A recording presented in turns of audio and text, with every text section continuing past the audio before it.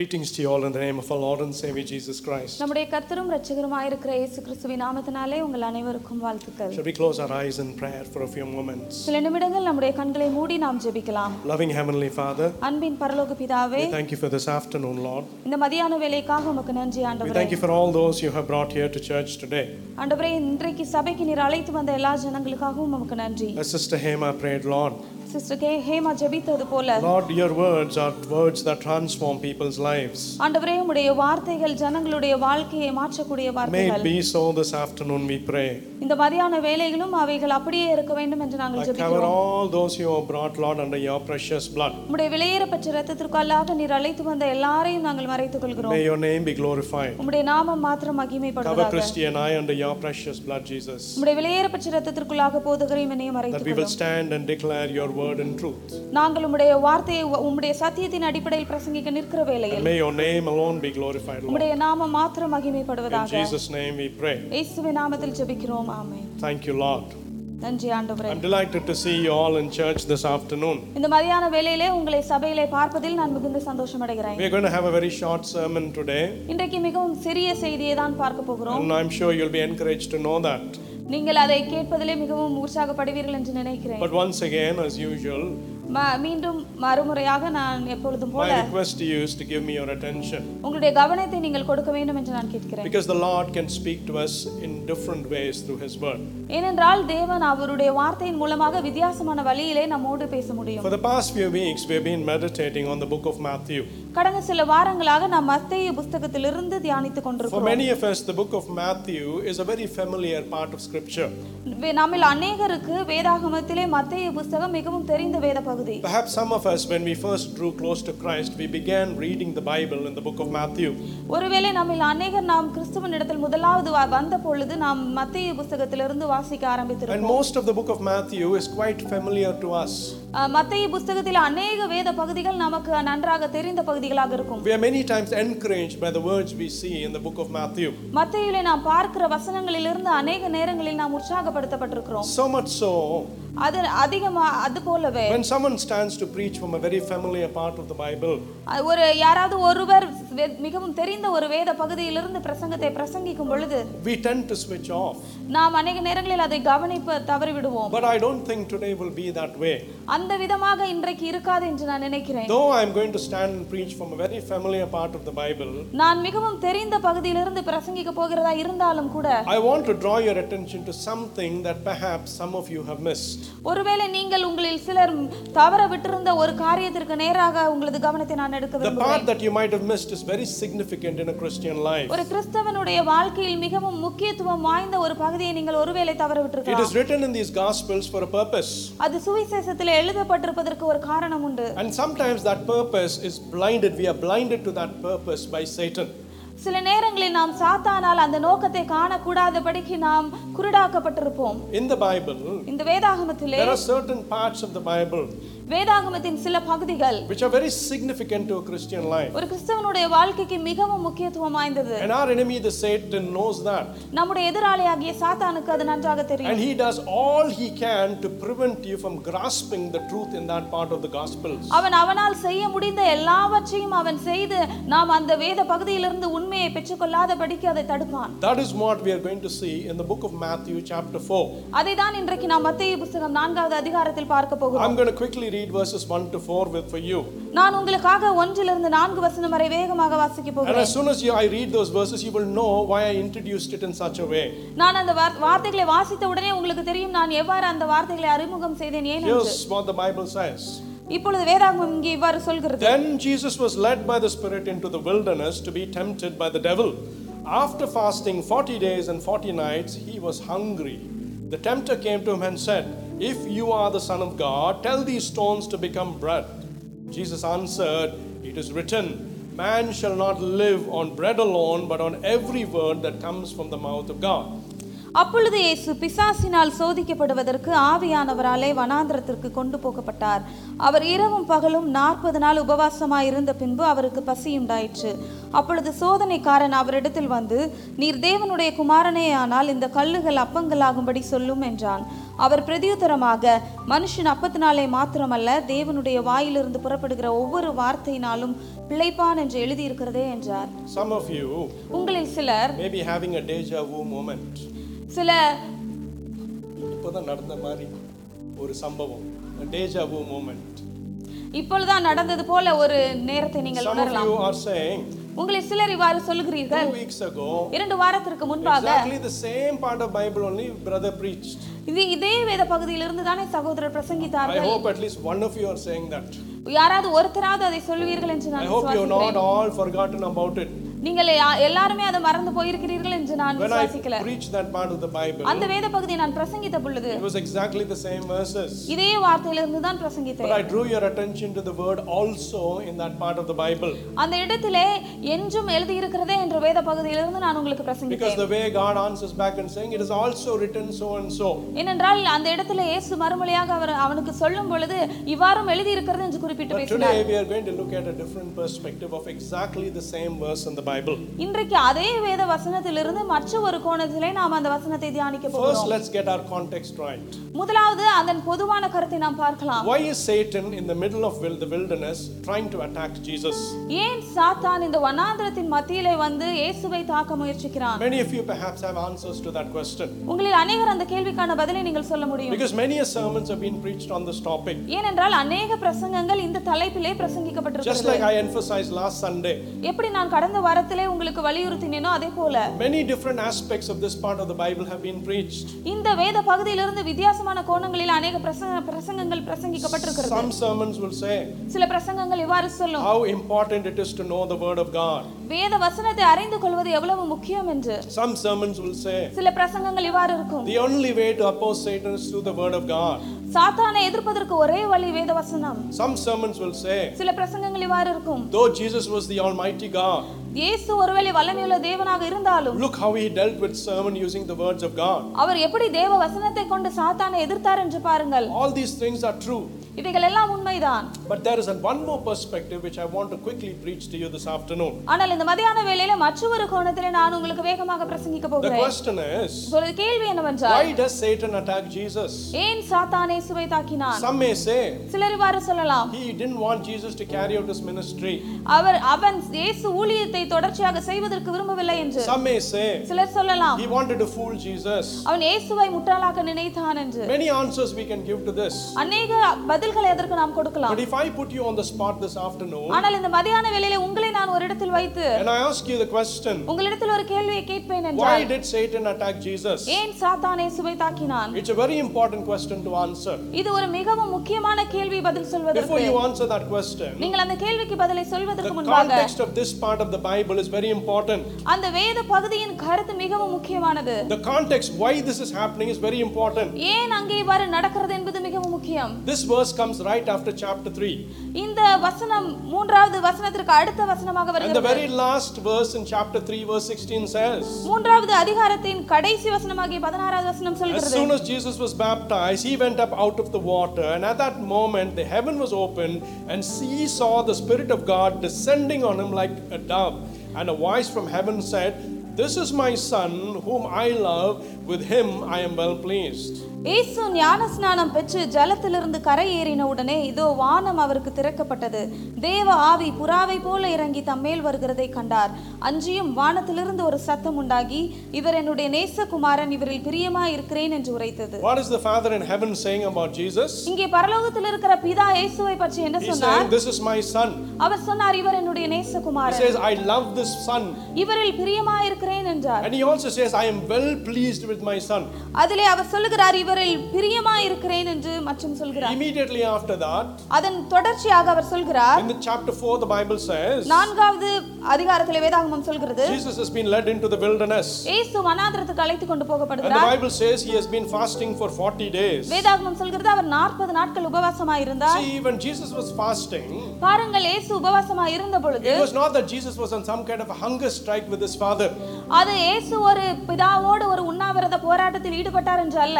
He wasn't fasting so that he can twist his father's arm to respond to something. அவர் உபவாசமாய் இருந்து பிதாவின் கரங்களை வளைத்து ஏதோ ஒரு காரியத்தை பெற்றுக்கொள்வதற்காக இருந்தார் என்று அல்ல. He was not fasting there saying, oh, give me some extra power. எனக்கு அதிக வல்லமையை தாரும் என்று கேட்டுக்கொண்டு அவர் உபவாசம் இருக்கவில்லை. Because the Bible says, ஏனென்றால் வேதாகமம் சொல்கிறது, his father has already said, அவருடைய பிதா ஏற்கனவே சொல்லி this is இருக்கிறார், my son. இதுவரை என்னுடைய I நேசகுமாரன், love this son of mine. இவரில் பிரியமா இருக்கிறேன், And I am very pleased with whatever he does. அவர் செய்கிற எல்லா காரியங்களிலும் நான் பிரியமாக இருக்கிறேன் என்று சொல்கிறார். See, why was the Lord Father pleased with Jesus Christ? பாருங்கள், பிதாவாகிய தேவன் ஏன் இயேசு கிறிஸ்துவின் மேல் அதிக பிரியமாக Why இருந்தார்? should the father say, I was pleased with my son? ஏன் நான் இவரில் பிரியமா இருக்கிறேன் என்று குமாரனை குறித்து அவர் சொல்ல For வேண்டும்? those of you who are very familiar with the Gospels, சுவிசேஷங்களை குறித்து அதிகமாக தெரிந்திருக்கிற உங்களில் சிலருக்கு whenever Jesus interacted, இயேசு எப்பொழுதெல்லாம் இடைப்பட்டாரோ, especially with the Sadducees and the Pharisees, குறிப்பாக பரிசேயர் சதுசேயரோடு time and again the Lord will say, நேரங்கள் ஒவ்வொரு நேரத்திலும் அவர் சொல்வார், I don't do anything of my own. நான் சுயமாக எதையும் செய்யவில்லை, I do my Father's will. என்னுடைய பிதாவின் சித்தத்தை செய்கிறேன். What I tell you is not my words. நான் உங்களுக்கு சொல்லுகிறவைகள் என் சுயமாக சொல்லவில்லை, It is my Father's will. அது என் பிதாவின் சித்தம். Time and again, நேரங்கள் தொடர்ச்சியாக throughout the Bible, வேதாகமம் you முழுவதுமாக will see Jesus saying, I do things to please my Father. நீங்கள் பார்க்க முடியும், இயேசு சொல்கிறார், நான் என் பிதாவை பிரியப்படுத்த காரியங்களை செய்கிறேன் In the என்று. book of John, யோவான் புத்தகத்திலே when they bring the sinful lady before Christ, ஒரு பாவியான ஸ்திரீயை இயேசுவிற்கு முன்பாக கொண்டு வந்த and பொழுது, when God teaches the Pharisees and the Sadducees a lesson, இயேசு பரிசேயருக்கும் சதுசேயருக்கும் ஒரு பாடத்தை கற்றுக் கொடுக்கும் the பொழுது, same chapter, அதே அதிகாரத்தில் they come back and they challenge Jesus. அவர்கள் மீண்டுமாக இயேசுவினிடத்தில் வந்து ஒரு சவாலை As வைக்கிறார்கள். part of the conversation that Jesus has with these people, he tells them, அந்த உரையாடலின் மத்தியிலே இயேசு அவர்களோடு சொல்கிற ஒரு காரியம் I என்னவென்றால், always do what pleases my Father. நான் எனக்கு பிதாவுக்கு பிரியமானவைகளை எப்பொழுதும் செய்கிறேன் என்று சொன்னார். The Lord was in the wilderness, இயேசு அங்க வனாந்திரத்தில் இருந்தார். humbling himself before God, அவரை தேவனுக்கு முன்பாக தன்னை தாழ்த்தினார். demonstrating his dependency upon God. அவர் எவ்வாறு தேவனை சார்ந்து கொண்டிருந்தார் என்பதை அவர் அங்கே Because the வெளிப்படுத்தினார். Bible says, ஏனென்றால் வேதாகமம் சொல்கிறது, he did not choose to go into the wilderness. அவர் அங்கே வனாந்திரத்திற்கு போவதை தானாக தெரிந்து கொள்ளவில்லை. The Bible is very clear in what it says. வேதாகமம் அது சொல்வதிலே மிகவும் தெளிவாக இருக்கிறது. It says the Spirit of God led Jesus into the wilderness. அங்கே இயேசு ஆவியானவரால் வனாந்திரத்திற்கு கொண்டு போகப்பட்டார் என்று But I சொல்கிறது. asked the question, நான் உங்களிடத்தில் கேள்வியை கேட்ட பொழுது, why did Satan attack Jesus? ஏன் சாத்தான் இயேசுவை தாக்கினான்? Satan was attacking this dependency that Jesus had upon his Father. சாத்தான் இயேசு பிதாவை எவ்வாறு சார்ந்திருந்தாரோ அந்த சார்ந்து கொண்ட தன்மையை தான் தாக்கினான். This dependency to do whatever his Father asks him to do. அவருடைய தேவன் பிதா என்னெல்லாம் செய்ய சொன்னாரோ அதை அவர் செய்ய வேண்டும் என்று சார்ந்திருந்தார். This dependency which led him to be the Father saying, I am well pleased with him. அவர் இயேசு பிதாவை சார்ந்திருந்த நிமித்தமாக தான் பிதா சொன்னார், இவரில் நான் பிரியமாய் இருக்கிறேன் His என்று. dependency on his Father, அவர் பிதாவை சார்ந்து கொண்டிருந்த விதம், in the middle of the wilderness, அந்த வனாந்திரத்தின் மத்தியில் was what Satan was attacking.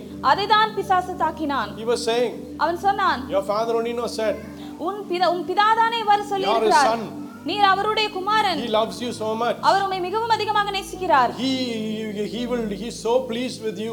அவர் உம்மிடத்தில் பிரியமாக இருக்கிறார். That's why he goes to him and says, எனவேதான் அவர் இயேசுவினிடத்தில் சென்று சொன்னான், if you are the son of God. நீர் தேவனுடைய குமாரனே See ஆனால். what is happening here? இங்கே என்ன நடக்கிறது என்று பாருங்கள். The Father in heaven is saying, this is my son.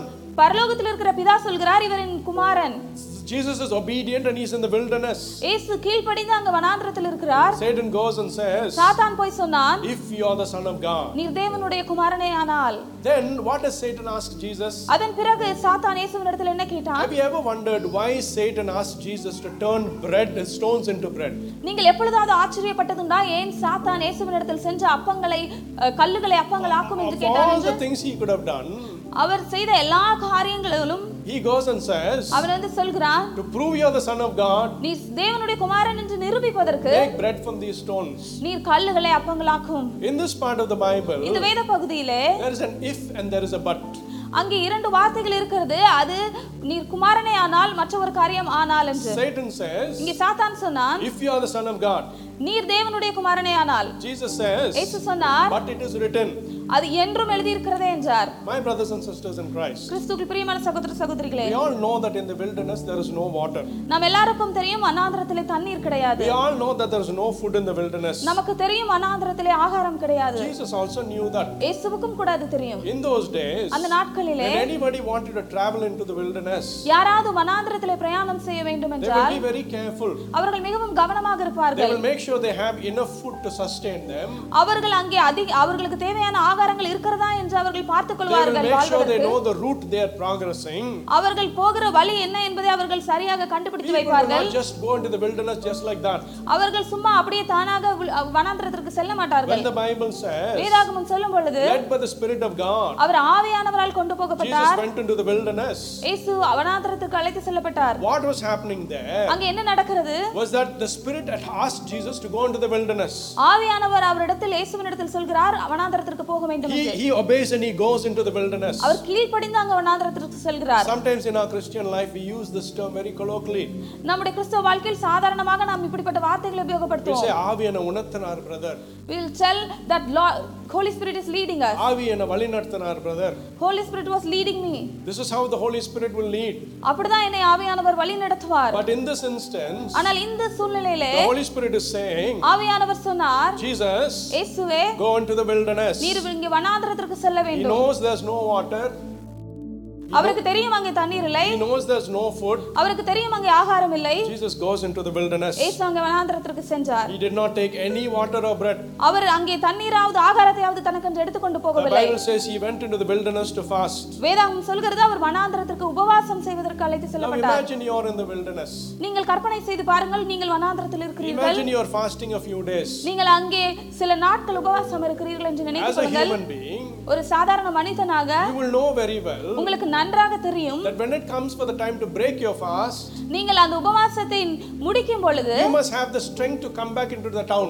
நீங்கள் அங்கே ஊருக்கு திரும்பி வருவதற்கு உங்களுக்கு பலன் வேண்டும். You must be able to walk from where you are back into the town. நீங்கள் இருக்கிற இடத்திலிருந்து ஊருக்குள்ளாக வருவதற்கு நடந்து வர வேண்டும். So if it is you and I, நீங்களும் நானுமாக இருப்போம் and என்றால் God has led us by the Spirit to go into the wilderness to fast, அங்கே தேவன் ஆவியானவரால் நாம் வனாந்திரத்துக்கு உபவாசம் செய்ய வேண்டும் என்று we அழைக்கும் might have பொழுது taken our mobile phone. நாம் நம்மளுடைய போன் We எடுத்துக்கொள்வோம். might have taken an extra charger for that mobile phone. நாம் அந்த நம்மளுடைய போனுக்கு தேவையான எக்ஸ்ட்ரா ஒரு சார்ஜர் கூட எடுத்து வைத்துக் கொள்வோம். Why? ஏன் வைத்துக் If கொள்வோம்? anything happens, ஏதாவது நடந்தால் I can call my wife. நான் என்னுடைய மனைவிக்கு போன் She will செய்வேன். come and pick me up. அவள் வந்து என்னை அழைத்து கொண்டு The போவாள். Bible doesn't say anything like that here. வேதாகமம் அவ்வாறு எந்த ஒரு காரியத்தையும் இங்கே சொல்லவில்லை. The Spirit of God leads Jesus. தேவ ஆவியானவர் இயேசுவை அழைத்து This கொண்டார். man goes into the wilderness. அவர் அங்கே வனாந்திரத்திற்கு அழைத்து He சென்றார். knows there is no water there. அவருக்கு தெரியும் அங்கே தண்ணீர் இல்லை. He knows there's no food there. அவருக்கு தெரியும் அங்கே ஆகாரம் இல்லை. But he goes. ஆனால் அவர் போனார். And then the Bible gives us another important information. அதன் பிறகு வேதாகமம் மற்ற ஒரு முக்கியமான ஒரு குறிப்பை கூறுகிறது. It says அவர் சொல்கிறது he was fasting for 40 days. அவர் 40 நாட்கள் உபவாசமாக இருந்தார். Scientists say அறிவியலாளர்கள் சொல்கிறார்கள் without food ஆகாரம் you இல்லாமல் can survive somewhere between 30 and 50 days. நீங்கள் ஒருவேளை 30 இலிருந்து 50 நாட்கள் நீங்கள் உயிர் வாழலாம். Here is the Son of God இங்கே தேவனுடைய குமாரன் at almost that breaking point of 40 days. அவர் 40 நாட்களை அங்கே முடித்து விட்டார். The Bible doesn't say he went to his father and said, அங்கே வேதாகமம் இவ்வாறு சொல்லவில்லை. அவர் பிதாவினிடத்தில் சென்று 40 days I've been fasting. நான் 40 நாள் உபவாசமாக இருந்து If விட்டேன். you let me go now, என்னை இப்பொழுது நீர் போக I சொன்னால் need the little strength to walk into the town to buy myself some bread to eat. நான் எனக்கு ஒரு கொஞ்சம் பலனாவது வேணும். நான் ஊருக்கு சென்று எனக்கு ஒரு அப்பத்தை வாங்கி சாப்பிடுவதற்கு. Nothing of that happens. அப்படி எதுவுமே நடக்கவில்லை. He is in the wilderness. அவர் இங்கே வனாந்திரத்தில் The இருக்கிறார். Bible doesn't say that he had finished his fasting. வேதாகமம் அவர் உபவாசத்தை முடித்து விட்டார் என்று சொல்லவில்லை. Day after day he is following his father's instruction. ஒவ்வொரு நாளும் தொடர்ச்சியாக அவர் பிதாவின் அறிவுரைகளை அவர் அங்கே தொடர்ச்சியாக The செய்தார். Spirit of God is saying, தேவ ஆவியானவர் சொன்னார், remain here, நீ இங்கே காத்திரு, be with me. என்னோடு இரு. And obediently the Lord has been there. அங்கே தேவனும் கீழ்ப்படிந்து அங்கே இருந்தார். It is at this moment அந்த நேரத்தில் தான் that Satan comes சாத்தான் வருகிறான். and he says, அவன் சொல்கிறான், you are the Son of God. நீர் தேவனுடைய குமாரன். You have all power and authority to turn these stones into bread. உமக்கு எல்லா அதிகாரமும் வல்லமையும் இருக்கிறது இந்த கல்லை அப்பமாக மாற்றுவதற்கு. Maybe that is why your father is keeping you here. எனவேதான் உம்முடைய பிதா இங்கே உம்மை இன்னமும் வைத்திருக்கிறார். Maybe that is why he hasn't given you that instruction to go back into the town. ஒருவேளை அதனால தான் அவர் நீர் ஊருக்கு திரும்பி செல்ல வேண்டும் என்ற குறிப்பை உமக்கு இன்னும் சொல்லவில்லை. He's coming to Jesus. அவன் இயேசுவினிடத்தில் வந்தான். And he's breaking the dependency Jesus has with his father. அவன் அங்கே இயேசு பிதாவை எவ்வாறு சார்ந்திருந்தாரோ அதை முறிப்பதற்கு முயற்சி செய்கிறான். My brothers and sisters in Christ, கிறிஸ்துவுக்குள் பிரியமான சகோதர what சகோதரிகளே, Satan was doing was, இங்கே சாத்தான் என்ன செய்கிறான் என்றால், he found the opportune time அவன் சரியான வாய்ப்பை அவன் அங்கே தெரிந்து when கொள்கிறான். God was in a very weak moment. அங்கே தேவன் மிகவும் அவர் சோர்ந்து போய் இருக்கிற நேரத்தில், As a human he was hungry, ஒரு மனிதனாக அவர் பசியோடு இருக்கும் but பொழுது, he was still in the wilderness because his father asked him to be there. ஏனென்றால் பிதா அவரை அங்கே வனாந்திரத்தில் இருக்க சொன்னது நிமித்தமாக அவர் இன்னும் வனாந்திரத்தில் இருக்கிறார். He knew அவருக்கு தெரியும் the father who wanted him to be in the wilderness. அவரை வனாந்திரத்தில் இருக்க சொன்ன அவருடைய பிதா, If he looks around, there's nothing in that wilderness. அவர் அங்கே திரும்பி பார்த்தால் அங்கே இந்த But வனாந்திரத்தில் எதுவும் because இல்லை. his father had asked him to be in the wilderness, பிதா அவரை வனாந்திரத்தில் இருக்க சொன்னது நிமித்தமாக he knew his father will somehow provide for him. அவருக்கு தெரியும் அவருடைய பிதா எப்படியாவது அவர் தேவையை சந்திப்பார். Whatever the circumstances are, சூழ்நிலைகள் எப்படி இருந்தாலும், whatever the situation is, அங்கே உள்ள நிலைமை எப்படிப்பட்ட நிலைமையாக no matter இருந்தாலும், how far the town is from the wilderness, அங்கே வனாந்திரத்திலிருந்து ஊருக்கு வருவது எவ்வளவு தூரமாக இருந்தாலும், he was assured that his father will provide. அவருக்கு நிச்சயமாக தெரியும் அவருடைய பிதா அவருக்கு கொடுப்பார் It is என்று. that dependency that Satan comes and attacks. அந்த ஒரு சார்ந்து கொண்டிருந்த தன்மையை தான் சாத்தான் வந்து தாக்கினான். He says, அவன் சொன்னான், if you are the son of God, நீர் தேவனுடைய குமாரனேயானால் why wait to go into the town? நீர் ஏன் அங்கே ஊருக்கு வரைக்கும் செல்ல வேண்டும்? Already 40 days are finished. ஏற்கனவே 40 நாட்கள் முடிந்து விட்டது. How much more longer you are going to be here? இன்னும் எவ்வளவு நாட்கள் தொடர்ந்து நீர் இங்கே இருக்க போகிறீர்? Make these stones into bread. இந்த கல்லுகளை அப்பங்களாக மாற்றும். And he tries to do that to Jesus. அவன் அதை இயேசுவுக்கு செய்வதற்காக முயற்சி How செய்கிறான். does the Lord respond? அங்கே இயேசு அதற்கு எவ்வாறு மறுமொழி கொடுத்தார்? The Lord tells Satan, இயேசு சாத்தானிடத்தில் சொன்னார், it is also written, அது இவ்வாறும் எழுதி இருக்கிறது, man does not live on this bread alone, மனுஷன் அப்பத்தினாலே மாத்திரம் but from வாழ்வதில்லை, every word that comes from God's mouth. தேவனுடைய வாயிலிருந்து புறப்படுகிற ஒவ்வொரு வார்த்தையினாலும் The Lord was பிழைப்பான். quoting from the book of Deuteronomy chapter 8 verse 3. இயேசு உபாகமம் 8வது அதிகாரம் 3வது வசனத்திலிருந்து குறிப்பிட்டு சொல்கிறார். Jesus was telling Satan off. இயேசு சாத்தானிடத்தில் சொல்கிறார், You say, I don't care what you say. அவர் சொல்கிறார், நீ சொல்வதை குறித்து எனக்கு அக்கறை இல்லை. I trust in what my father has said. நான் என்னுடைய பிதாவாகிய தேவனை நான் நம்புகிறேன். It may be 40 days. அவர் எனக்கு 40 நாட்கள் கொடுத்தார். I may not have the strength to walk in the town to eat, ஒருவேளை எனக்கு ஊருக்கு சென்று சாப்பிடுவதற்கு பலன் இல்லாமல் but the இருக்கலாம். spirit of my father has led me to this place. ஆனால் என்னை தேவ ஆவியானவர் இங்கே அழைத்து கொண்டு வந்திருக்கிறார். One way or the other he will provide for me. அவர் எப்படியாவது ஒரு வழியில் எனக்கு அவர் தேவையை The very சந்திப்பார். last sentence in that chapter அந்த அதிகாரத்தின் கடைசி says வரியிலே Satan leaves Jesus.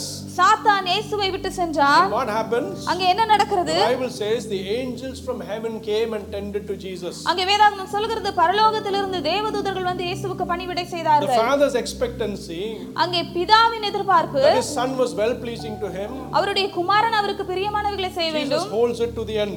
இயேசு அவற்றை அவர் முடிவு வரை செய்தார். See, when you tell people something, பாருங்கள், நீங்கள் ஜனங்களிடத்தில் ஏதாவது சொல்லும் பொழுது there are two ways to tell people. ஜனங்களிடத்தில் சொல்வதற்கு 2 விதம் இருக்கிறது. If your friend comes and irritates you, உங்களுடைய நண்பர் வந்து உங்களை எரிச்சல் படுத்தும் பொழுது you will say, நீங்கள் சொல்வீர்கள், hey, அப்படியே ஓடிடு. please just go and run, அப்படியே ஓடிடு. go run away. But if your wife comes and tell you something you don't like, உங்களுடைய மனைவி ஒருவேளை உங்களுக்கு பிடிக்காத ஒன்றை வந்து சொல்லுவாங்கன்னா, say, இல்ல செல்லம், இப்படி தானே செல்லம் பண்ணணும் சொல்லுவோம் தானே, வேற மாதிரி தானே சொல்லுவோம். we will say in a different way, darling, we have to do in this way. When you tell people something, there are two ways you can tell people. நீங்கள் ஜனங்களுக்கு ஏதாவது ஒரு காரியத்தை சொல்லும் பொழுது 2 விதம் இருக்கிறது. One way you can tell them sternly. முதலாவது வழி அவர்களிடத்துல உறுதியாக சொல்வது, அப்படியே ஓடி போயிடு. அவங்கள go and run away. Or if there's someone you really love, நீங்கள் நேசிக்கிற யாராவது ஒருவரிடத்துல சொல்லும் பொழுது you can tell it to them in a different way. அவர்களிடத்துல வித்தியாசமான விதத்துல சொல்ல முடியும். Like you'll tell your wife, நீங்க உங்களுடைய மனைவி இடத்துல பேசும் பொழுது, செல்லம் கோச்சிக்காத செல்லம். darling, please don't get angry. Is that not how we do with our wives and we treat other people differently? அப்படிதானே நம்முடைய மனைவியை மற்றவர்களையும் வித்தியாசமாக நாம் அவர்களை எதிர்கொள்வோம். Whatever Jesus told Satan, இங்கே இயேசு சாத்தானிடத்தில் என்னவெல்லாம் சொன்னாரோ, he says exactly that to you and me in a different part of the Bible. அதே காரியத்தை உங்களுக்கும் எனக்கும் வேதாகமத்தின் மற்ற பகுதியில் அவர் சொல்லி இருக்கிறார். Exactly the same thing Jesus says to you and me in a different part of the Bible. அதே காரியத்தை இயேசு உங்களுக்கும் எனக்கும் வேதாகமத்தின் மற்ற ஒரு பகுதியிலே சொல்லி இருக்கிறார். But like he looked at Satan and said, run away, ஆனால் எப்படி சாத்தானிடத்திலே நீ ஓடிப்போ என்று சொன்னாரோ, he doesn't say it that way. அந்த விதத்திலே நமக்கு அவர் சொல்லவில்லை. He says it more kindly to us. நமக்கு சொல்லும் பொழுது அவர் மிகவும் சாந்தமாக அதை சொல்லி இருக்கிறார். That part of the Bible, when Jesus teaches us exactly the same thing, quoting is the book of Matthew chapter 6. அந்த வேத பகுதியிலே இயேசு நமக்கு சொன்ன அந்த காரியத்தை தான் மத்திய 6வது அதிகாரத்திலே அவருக்கு நமக்கு உபதேசம் பண்ணி இருக்கிறார். Verses 25 and 27. 25 மற்றும் 26வது வசனத்தில் The Lord says இயேசு சொன்னார் to his disciples, அவருடைய சீஷர்களிடத்திலே, therefore I tell you, do not worry about your life or what you will eat or drink, or about your body or what you will wear. Is life not more important than food, and the body more important than clothes? ஆகையால் என்னத்தை உண்போம் என்னத்தை குடிப்போம் என்று உங்கள் ஜீவனுக்காகவும் என்னத்தை உடுப்போம் என்று உங்கள் சரீரத்திற்காகவும் கவலைப்படாதிருங்கள் என்று உங்களுக்கு சொல்கிறேன்.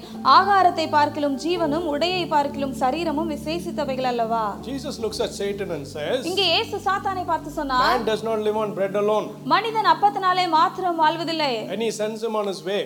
அவனுடைய வழியை அவர் திருப்பி அனுப்பிவிட்டார். Jesus looks at you and me and he says, இயேசு உங்களையும் என்னையும் பார்த்து சொல்கிறார், therefore I tell you, எனவே நான் உங்களுக்கு சொல்கிறேன், don't worry about your life, உங்களுடைய ஜீவனை பற்றி don't கவலைப்படாதீர்கள். worry about what you will eat and drink. என்னத்தை உண்போம் என்னத்தை உடுப்போம் என்று The Lord கவலைப்படாதீர்கள். knows all of that.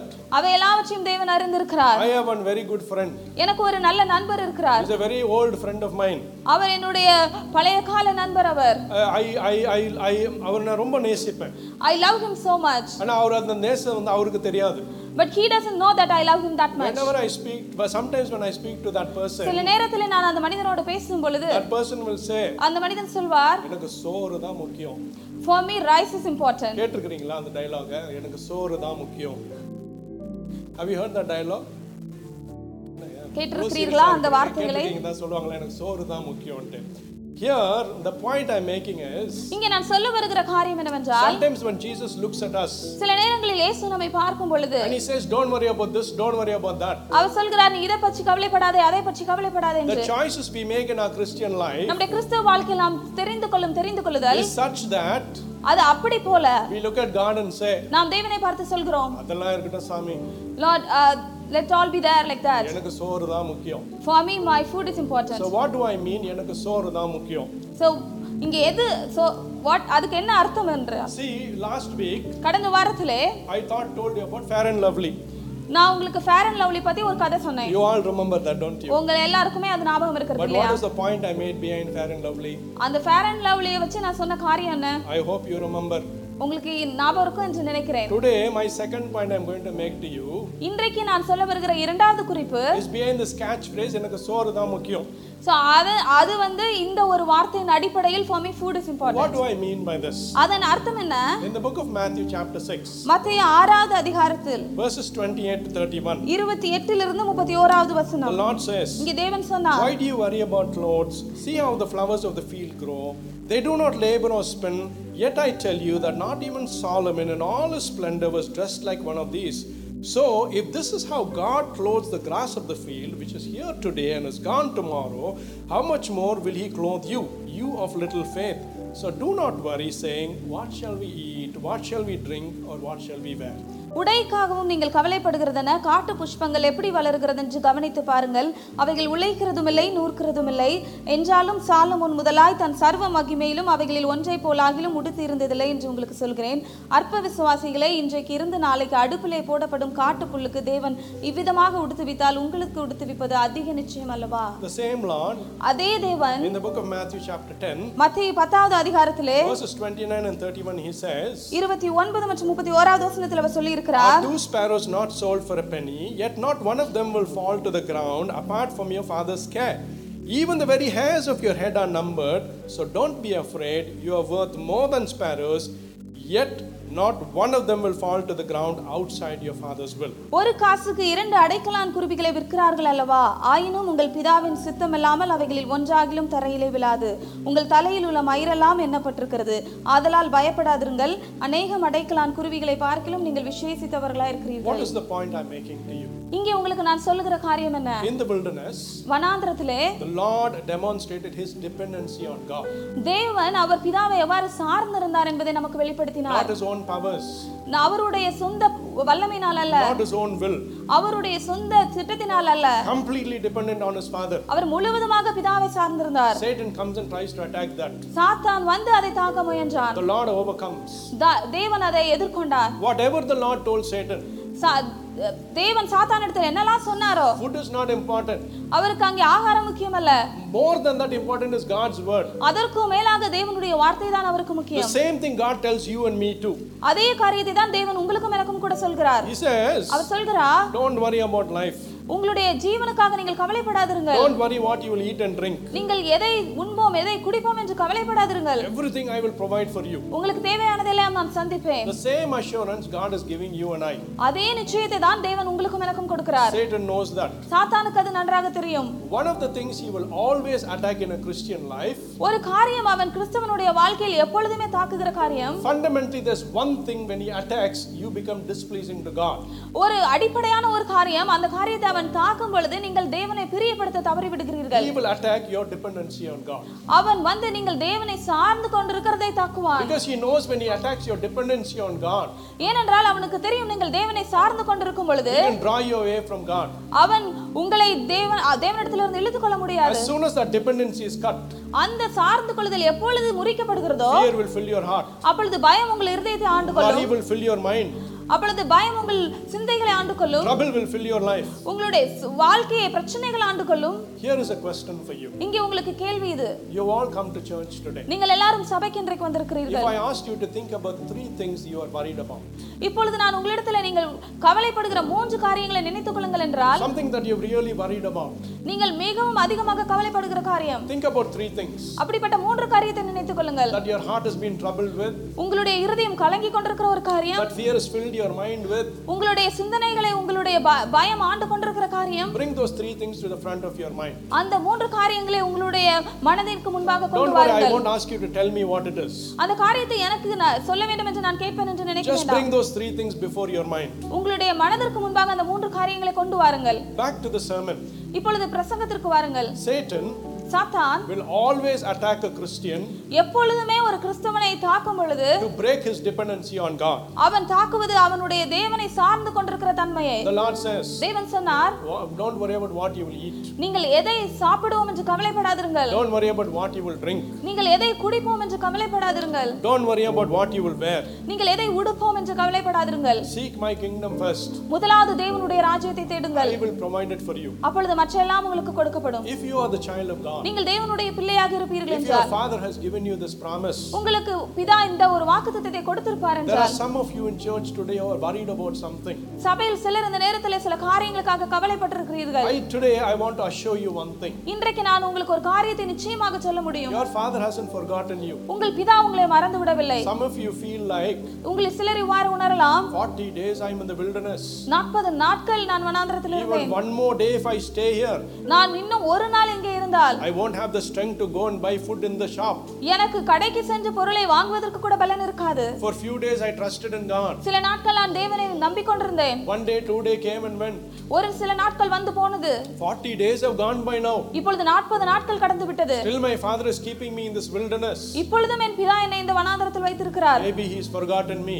ஒருவேளை அவர் என்னை மறந்து விட்டார். Maybe I should take things into my own hands now. ஒருவேளை காரியங்களை நான் இப்பொழுது என்ன சொந்த கையால் சமாளிக்க If வேண்டும். you are going through those thoughts this afternoon, இந்த மத்தியான வேளையில அப்படிப்பட்ட சிந்தனைகளுக்குள்ளாக நீங்கள் போய் கொண்டிருப்பீர்கள் what is என்றால், happening in your life is this. உங்கள் வாழ்க்கையில் நடந்து கொண்டிருக்கிற காரியம் இது. That doubt, அந்த ஒரு சந்தேகம், and because of the doubt, the fear that is in your heart. அந்த சந்தேகத்தின் மூலமாக உங்கள் இருதயத்திற்குள் வந்த Oh, பயம். what will happen tomorrow? ஒருவேளை நாளைக்கு என்ன எனக்கு நடக்கும்? What will happen in the future? என்னுடைய எதிர்காலத்தில் எனக்கு என்ன நடக்கும்? I think God has forgotten me.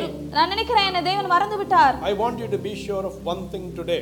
இன்றைக்கு நீங்கள் ஒரு காரியத்தை குறித்து நிச்சயமாக இருக்க வேண்டும் என்று நான் விரும்புகிறேன். That doubt, அந்த சந்தேகம், that fear, அந்த பயம், that trouble in your heart, அந்த உங்கள் இருதயத்தில் இருக்கிற கலக்கம், there is only one person who is bringing that in your life. அந்த காரியத்தை உங்கள் வாழ்க்கையில் கொண்டு வருகிறது ஒரே ஒரு நபர்தான். That is Satan. அது சாத்தான். Because that is what he will do. ஏனென்றால் அதை தான் அவன் He செய்வான். will sow that fear. அவன் அந்த பயத்தை உங்களுக்குள் He will விதைப்பான். sow that doubt. அந்த சந்தேகத்தை உங்களுக்குள் He will விதைப்பான். sow that trouble. அந்த கலக்கத்தை உங்களுக்குள்ளாக விளைப்பான். Why does he do this? ஏன் அதை செய்கிறான்? He wants to cut your dependency with God. அவன் நீங்க தேவனோடு இருக்கிற தொடர்பை அவன் துண்டித்து விடுவதற்காக கொண்டிருப்பதற்காக knows when he cuts your dependency upon God. நீங்கள் தேவனை சார்ந்து கொண்டிருப்பதை அவன் துண்டித்து விட்டார். You're all by yourself. அவனுக்கு தெரியும் நீங்கள் எல்லாம் சுயமாக He knows செய்தீர்கள். at that time you're the weakest you are. அவனுக்கு தெரியும் நீங்கள் அப்பொழுதுதான் பலவீனத்திலே அதிக பலவீனம் என்று. See, this is the strategy he adopted with Jesus Christ. அந்த ஒரு நிலைமை அதைதான் கொண்டு வந்து அவன் இயேசுவை தாக்கினான். And he hasn't changed. அவர் அங்கே மாறவில்லை. Some of you are under that kind of an attack this afternoon. உங்களில் சிலர் இந்த அப்படிப்பட்ட ஒரு தாக்குதலிலே இந்த மதியான வேளையில் In your இருக்கிறீர்கள். personal lives, உங்களுடைய தனிப்பட்ட வாழ்க்கையிலே, in your family lives, உங்களுடைய குடும்ப வாழ்க்கையிலே, in your spiritual life, உங்களுடைய ஆவிக்குரிய வாழ்க்கையிலே there is a question of doubt that Satan is putting in your heart. அங்கே சாத்தான் சந்தேகத்திற்கான ஒரு கேள்வியை உங்கள் இருதயத்திலே வைக்கிறானா? I want to point out one thing to you this afternoon. இந்த மதியான வேளையிலே ஒரு காரியத்தை உங்களுக்கு நான் காட்டி கொடுக்க There is விரும்புகிறேன். only one plan he has. அவன் வைத்திருக்கிற ஒரே ஒரு திட்டம், He சாத்தானின் wants திட்டம். to cut your dependency with God. நீங்கள் தேவனை சார்ந்து கொண்டிருப்பதை அவன் துண்டிக்க Jesus நினைக்கிறான். didn't fall for that. இயேசு அங்கே அதற்கு விழுந்து விடவில்லை. He said, I know I'm hungry. அவருக்கு தெரியும் நான் பசியா இருக்கிறேன் I என்று. know it's 40 days. எனக்கு தெரியும் இது 40 நாட்கள். It is my Father keeping me here. என்னுடைய பிதா என்னை இங்க வைத்திருக்கிறார் என்று. Somehow he will take care of me. எப்படியாவது அவர் என்னை பார்த்துக் கொள்வார். How many of you in church today are able to stand up against your troubles with that belief in your heart? சபையில இருக்கிற இன்றைக்கு எத்தனை பேர் அப்படிப்பட்ட ஒரு நம்பிக்கையோடு இன்றைக்கு நீங்கள் எழுந்து நின்று அதற்கு விரோதமாக நிற்க முடியும்? If you are worried today, இன்றைக்கு நீங்கள் கவலையோடு இருப்பீர்கள் God என்றால் is speaking to you. தேவன் உங்களோடு பேசுகிறார். God is saying, தேவன் சொன்னார், this is my son.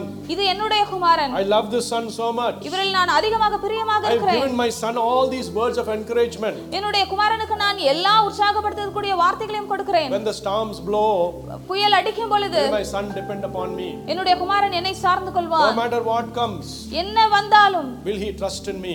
அவன் என்னை சார்ந்து கொள்வானா? His eyes may not see what is there around him. அவனை சுற்றி இருக்கிற காரியத்தை ஒருவேளை அவன் கண்களால் பார்க்க முடியாமல் It may இருக்கலாம். sound impossible, அவனுக்கு இது நடக்க கூடாத ஒரு காரியமாக but இருக்கலாம். will he be my son? ஆனால் அவன் என் குமாரனாக God is இருப்பானா? asking you that question தேவன் today. இந்த கேள்வி இன்றைக்கு உங்களிடத்தில் He hasn't கேட்கிறார். forgotten you. அவர் உங்களை மறந்து விடவில்லை. 40 days might have gone by. ஒருவேளை 40 நாட்கள் கடந்திருக்கலாம். You might be at the threshold of human existence itself. நீங்கள் அங்கே ஒரு மனிதனாக வாழ்வதற்கான நிலைமையை கூட அந்த முடிவு வாசலுக்கு வந்திருக்கலாம். But your Father who called you ஆனால் உங்களை அழைத்த உங்கள் பிதா is a faithful God. அவர் உண்மையுள்ள தேவன். No matter how long you've been going through this trouble in your life, இந்த பிரச்சனைக்குள்ளாக நீங்கள் எவ்வளவு நாட்கள் போய் கொண்டிருந்தாலும் பரவாயில்லை. today the Lord is saying to you, இன்றைக்கு தேவன் உங்களோடு சொல்கிறார், I have not forgotten you. நான் உங்களை மறந்து விடவில்லை. I will never forget you. நான் உன்னை ஒரு நாளும் மறப்பதில்லை. Don't worry about these small silly things. இந்த சிறிய காரியங்களுக்காக கவலைப்படாதீர்கள். I don't have a job. எனக்கு வேலை இல்லையே. How will people respect me? என்னை ஜனங்கள் எவ்வாறு மதிப்பார்கள்? How will I put food on the table for my family? என்னுடைய குடும்பத்திற்கு நான் ஆகாரத்தை எப்படி வைப்பேன்? My bank balance is empty. என்னுடைய வங்கி கணக்குகள் எல்லாம் குறைவாக The இருக்கிறது. person I trusted is not being faithful to me. நான் நம்பின நபர்கள் எனக்கு நம்பிக்கையாக இல்லையே. Are you in the wilderness today? நீங்கள் அப்படிப்பட்ட வனாந்தரத்தில் இன்றைக்கு The Lord is இருக்கிறீர்களா? saying, தேவன் சொல்கிறார், I have called you for a purpose. நான் உங்களை ஒரு நோக்கத்தோடு I அழைத்திருக்கிறேன். have not forgotten you. நான் உங்களை மறந்து விடவில்லை. Do not let Satan cut your dependency with God. சாத்தான் நீங்கள் தேவனை சார்ந்திருப்பதை துண்டிப்பதற்கு விடாதிருங்கள். Never allow that to happen. அது நடப்பதற்கு விடாதிருங்கள். Don't take things in your own hands. உங்களுடைய சொந்த கையாலே காரியங்களை சமாளிக்காதீர்கள். Run to God. தேவனிடத்தில் ஓடி Whatever that செல்லுங்கள். circumstances today, உங்களுடைய சூழ்நிலை இன்றைக்கு எப்படி இருந்தாலும், you know you brought those 3 things that are troubling you before your mind today. நான் உங்களுக்கு சொன்ன அந்த 3 காரியங்களுடைய கலக்கப்படுத்துகிற காரியங்கள் உங்கள் மனதில் இருக்கிறது. I want you to go back to Jesus today. இப்பொழுது நீங்கள் இயேசுவிடத்தில் வர வேண்டும் Go என்று to the நான் Lord விரும்புகிறேன். tonight. தேவனிடத்திற்கு இன்று ராத்திரி செல்லுங்கள். Kneel down before His presence. அவருடைய பிரசன்னத்திற்கு முன்பாக முழங்கால் படியிடுங்கள். Tell Him, Lord, ஆண்டவரிடத்தில் சொல்லுங்கள், I have ஆண்டவரே, been worried about these 3 things, Lord. இந்த 3 காரியங்களை குறித்து நான் கவலைப்பட்டு I have been கலங்குகிறேன். lending my ears to the lies that Satan has been telling me. சாத்தான் எனக்கு சொல்லிக் கொண்டிருந்த பொய்யை நான் என் செவியை கொடுத்து கேட்டுக் கொண்டிருந்தேன். Not anymore. இனிமே கேட்பதில்லை. Not anymore, Lord. இனிமே அவ்வாறு இருக்காது ஆண்டவரே. I resolve tonight. நான் இன்றைக்கு ஒரு முடிவு எடுக்கிறேன் தேவனே. Though time has gone by, அநேக காலங்கள் கடந்து விட்டிருந்தாலும், though days have gone by, அநேக நாட்கள் போய் I விட்டிருந்தாலும் am கூட, reminded that you are a faithful God. நீர் உண்மையுள்ள தேவனாக இருக்கிறீர் என்பதை நான் For ஞாபகம் what you have வைத்திருக்கிறேன். called me to do, you will achieve, Lord. என்னை நீர் எதற்காக அழைத்திருக்கிறீரோ அந்த காரியத்தை நீர் நிறைவேற்றுவீர் I ஆண்டவரே. put my faith back in you. என்னுடைய விசுவாசத்தை மீண்டுமாக நான் உம்மிடத்தில் The வைக்கிறேன். thing that Satan cut away, சாத்தானை துண்டித்து போட்ட அந்த my காரியம், dependency of you, Lord. உம்மை நான் சார்ந்து கொண்ட காரியம், Tonight, இன்றைக்கு I ஆண்டவரே restore it once again. நான் மீண்டுமாக அதை புதுப்பிக்கிறேன் ஆண்டவரே. Hallelujah. Hallelujah. Hallelujah. Hallelujah. How many of you will go to the Lord and tell Him that today? எத்தனை பேர் தேவனிடத்திற்கு இன்றைக்கு சென்று அதை சொல்வீர்கள்? Do this, my brother and sister in Christ. இதை செய்யுங்கள் பிரியமான சகோதர that fear சகோதரிகளே, that has been ruling your heart அந்த பயம் உங்கள் இருதயத்தை ஆண்டு will கொண்டிருந்தது, disappear. அது மறைந்து போய்விடும். That worry that's been troubling your mind உங்கள் சிந்தனைகளை தாக்கி கொண்டிருந்த அந்த will become கலக்கம், insignificant, அவைகள் முக்கியத்துவம் இல்லாததாய் போய்விடும். because our God is an awesome God. ஏனென்றால் நம்முடைய தேவன் மகிமையான தேவன். In the wilderness, வனாந்திரத்திலே when the Israelites complained to the Lord, இஸ்ரவேலர்கள் தேவனிடத்தில் முறுமுறுத்த பொழுது they said, அவர்கள் சொன்னார்கள், we trusted you and we came into this wilderness. உம்மை நம்பிதான் நாங்கள் இந்த வனாந்திரத்திற்கு வந்தோம். Every day only manna you are giving me. ஒவ்வொரு நாளும் எங்களுக்கு நீர் மன்னா மாத்திரம் தான் தருகிறீர். No chicken 65 at all. எங்களுக்கு இறைச்சி நீர் கொடுக்கவில்லையே. He didn't say chicken 65, no non-veg at all. அவர்கள் எங்களுக்கு இறைச்சி கிடைக்கலையே என்று They சொன்னார்கள். cried to God. அவர்கள் தேவனிடத்தில் அழுதார்கள். The Lord goes to Moses and says, தேவன் அங்கே மோசேயினிடத்தில் சென்று சொன்னார், right, சரி okay, சரி, tomorrow நாளைக்கு all of these people are going to eat chicken 65 to their fill. இந்த ஜனங்கள் எல்லாரும் அவர்கள் திருப்தியாக மட்டும் இறைச்சியை நாளைக்கு புசிப்பார்கள் என்றார். Moses looks at God and says, மோசே தேவனை பார்த்து சொன்னார், I know you're an awesome God. ஆண்டவரே நீர் வல்லமையான தேவன் என்று எனக்கு தெரியும். Even if we slaughter all the cattle in this place, இங்கே இருக்கிற எல்லா கால்நடைகளையும் நாங்கள் அடித்து புசித்தாலும் கூட, how Lord I am going to feed non-vegetarian for all these people. எப்படி ஆண்டவரே இத்தனை ஜனங்களுக்கு நான் இறைச்சியை கொடுக்க முடியும் என்று கேட்டார். See, when my father's side people, பாருங்கள், என்னுடைய தகப்பனுடைய குடும்பத்தாரிலே when there's a wedding, அங்கே திருமணம் நடக்கும் பொழுது minimum 1000 people will come. குறைந்தபட்சமாக 1000 ஜனங்கள் வருவார்கள். Minimum 1000 people will be there. குறைந்தபட்சம் 1000 பேர் இருப்பார்கள். Maximum, அதிகபட்சமாக nobody knows how many will come.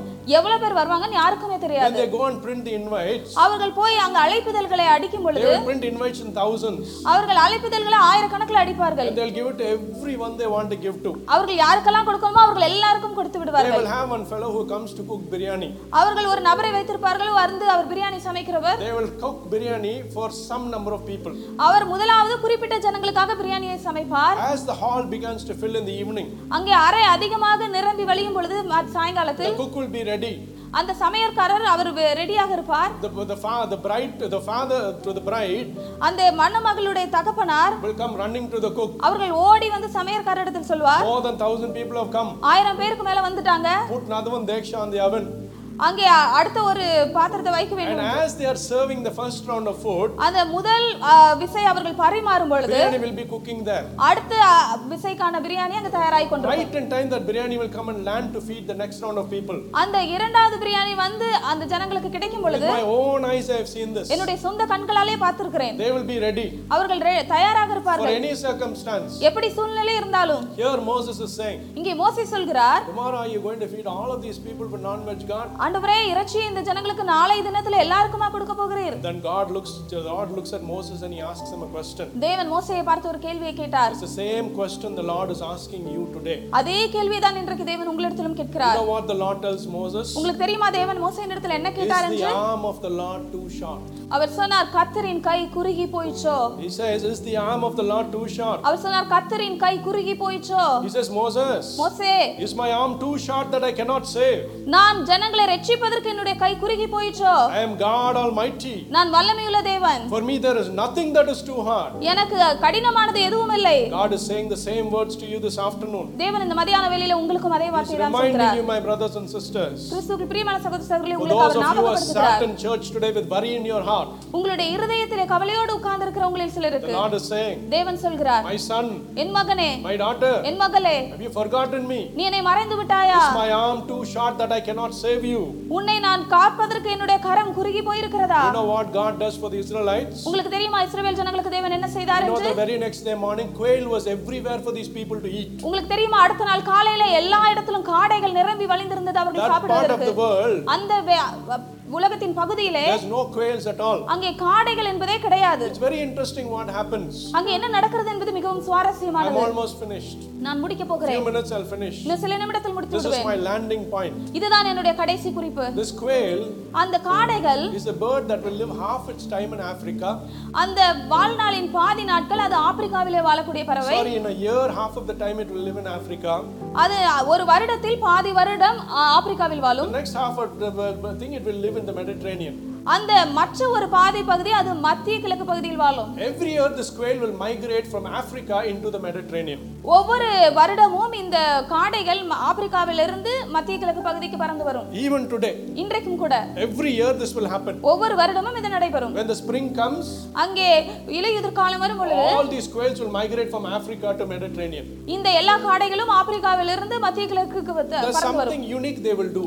அங்கே ஒரு வித்தியாசமான ஒரு காரியம் அது செய்யும். If you trace the route that these quails take to come to the Mediterranean, அந்த காடைகள் பறந்து வரக்கூடிய வழி எது என்று நீங்கள் பார்ப்பீர்கள் என்றால் they won't take the shortest path. அது ஒரு குட்டியான சாதாரண வழியை எடுப்பதில்லை. It will not take the easiest path. அது ஒரு குறுக்கு பாதையை எடுத்துக்கொள்வதில்லை. There's only one path these quails will follow. ஒரே ஒரு வழியாக தான் இந்த காடைகள் பறந்து வரும். And their strategy is அவர்களுடைய காரியம் என்னவென்றால் to minimize the time they fly over water. அவர்கள் தண்ணீரின் மேலே பறக்கிற நேரத்தை குறைப்பது. They will prefer to fly on the land. அது முழுவதுமாக நிலப்பகுதியிலே பறப்பதை தான் தெரிந்து கொள்ளும். There is a fantastic reason of why they do that. அது ஏன் அவர் தெரிந்து கொள்கிறது என்பதற்கு ஒரு நல்ல காரணம் இருக்கிறது. We are running out of time, so I am not going to tell you. நம்ம நேரம் அதிகமாகிறதுனால நான் அவ்வளவுதையும் சொல்ல போவதில்லை. But go on Google and research it and find out. நீங்கள் கூகுளில் சென்று அதை தேடி பார்த்து கண்டுபிடியுங்கள். This quail, இந்த காடைகள், the Bible says, வேதாகமம் சொல்கிறது, when the Lord தேவன் causes a wind to blow, அங்கே காற்றை அடிக்க செய்து such that the quail comes to the Israelite camp. அவர்கள் இஸ்ரவேலின் பாளையத்திற்கு வந்து விழும்படியாக அது செய்தது. That camp is nowhere near this migratory path of the quails. அவர்களுடைய பாளையம் அந்த காடைகள் பறந்து வருகிற பகுதிக்கு அருகாமையிலேயே இல்லை. Absolutely nowhere near. அது கொஞ்சம் கூட அதுக்கு அருகாமையிலே இல்ல. Supernaturally, அங்கே இயற்கைக்கு அப்பாற்பட்ட விதத்துல God sends a wind. தேவன் ஒரு காற்றை அனுப்பினார். And the quails that migrate every year, அங்கே ஒவ்வொரு வருடமும் பறந்து செல்கிற காடைகள் pushes them into the camp of the Israelites. அவைகளை தேவன் இஸ்ரவேலின் பாளையத்திற்கு கொண்டு வந்தார். Moses was sitting in the wilderness. மோசே அங்கே வனாந்திரத்திலே உட்கார்ந்து கொண்டிருக்கிறார். Where will I get non-vegetarian from? அவர் சொன்னார், நான் எங்கே இறைச்சியை இவ்வளவு பேருக்கு கொடுப்பேன் என்று. The Lord said, தேவன் சொன்னார், my arm is not short. என்னுடைய கரம் குறுகி போகவில்லை. For me all things are possible. எனக்கு எல்லா காரியமும் சாத்தியம். And he turned the route of the quails to the Israelites. அவர் அங்கே காடைகளின் வழியை இஸ்ரவேல் ஜனங்களுக்கு நேராக மாற்றி விட்டார். God is saying the same thing to you. தேவன் அதே காரியத்தை தான் இன்றைக்கு உங்களுக்கு Your eye சொல்கிறார். may not see it. ஒருவேளை நான் அதை பார்க்க முடியாமல் இருக்கலாம். Everything may be saying not possible. ஒருவேளை எல்லா காரியங்களும் உங்களுக்கு அது சாத்தியம் இல்லாததாக இருக்கலாம். Your mind may be saying, உங்களுடைய மனம் ஒருவேளை வர சொல்லலாம், 40 days I am in this wilderness. 40 நாட்கள் நான் இந்த வனாந்தரத்தில் If I இருக்கிறேன். stay here any longer, இன்னும் நான் தொடர்ச்சியாக இங்கே here இருப்பேன் என்றால் itself I will faint and die. இங்கே நான் மயங்கி விழுந்து செத்து போவேன். It's time for me to take things in my own hand. இப்பொழுது என்னுடைய கரத்தினாலே நான் காரியத்தை While I have the சமாளிப்பதற்கு நேரம். strength, it's time to take things in my own hand. எனக்கு பலன் இருக்கும் பொழுதே காரியங்களை நான் சமாளிக்க போகிறேன். That is what Satan wants you to do. அதுதான் சாத்தான் நீங்கள் செய்ய வேண்டும் என்று விரும்புகிறான். Do not do that. அதை செய்யாதிருங்கள். Because you will cut your dependency with God. ஏனென்றால் நீங்கள் தேவனை சார்ந்து இருக்கிறதை அவன் துண்டிக்க நினைக்கிறான். Trust in him. அவரை நீங்கள் விசுவாசித்து இருந்தது, Hold on to him.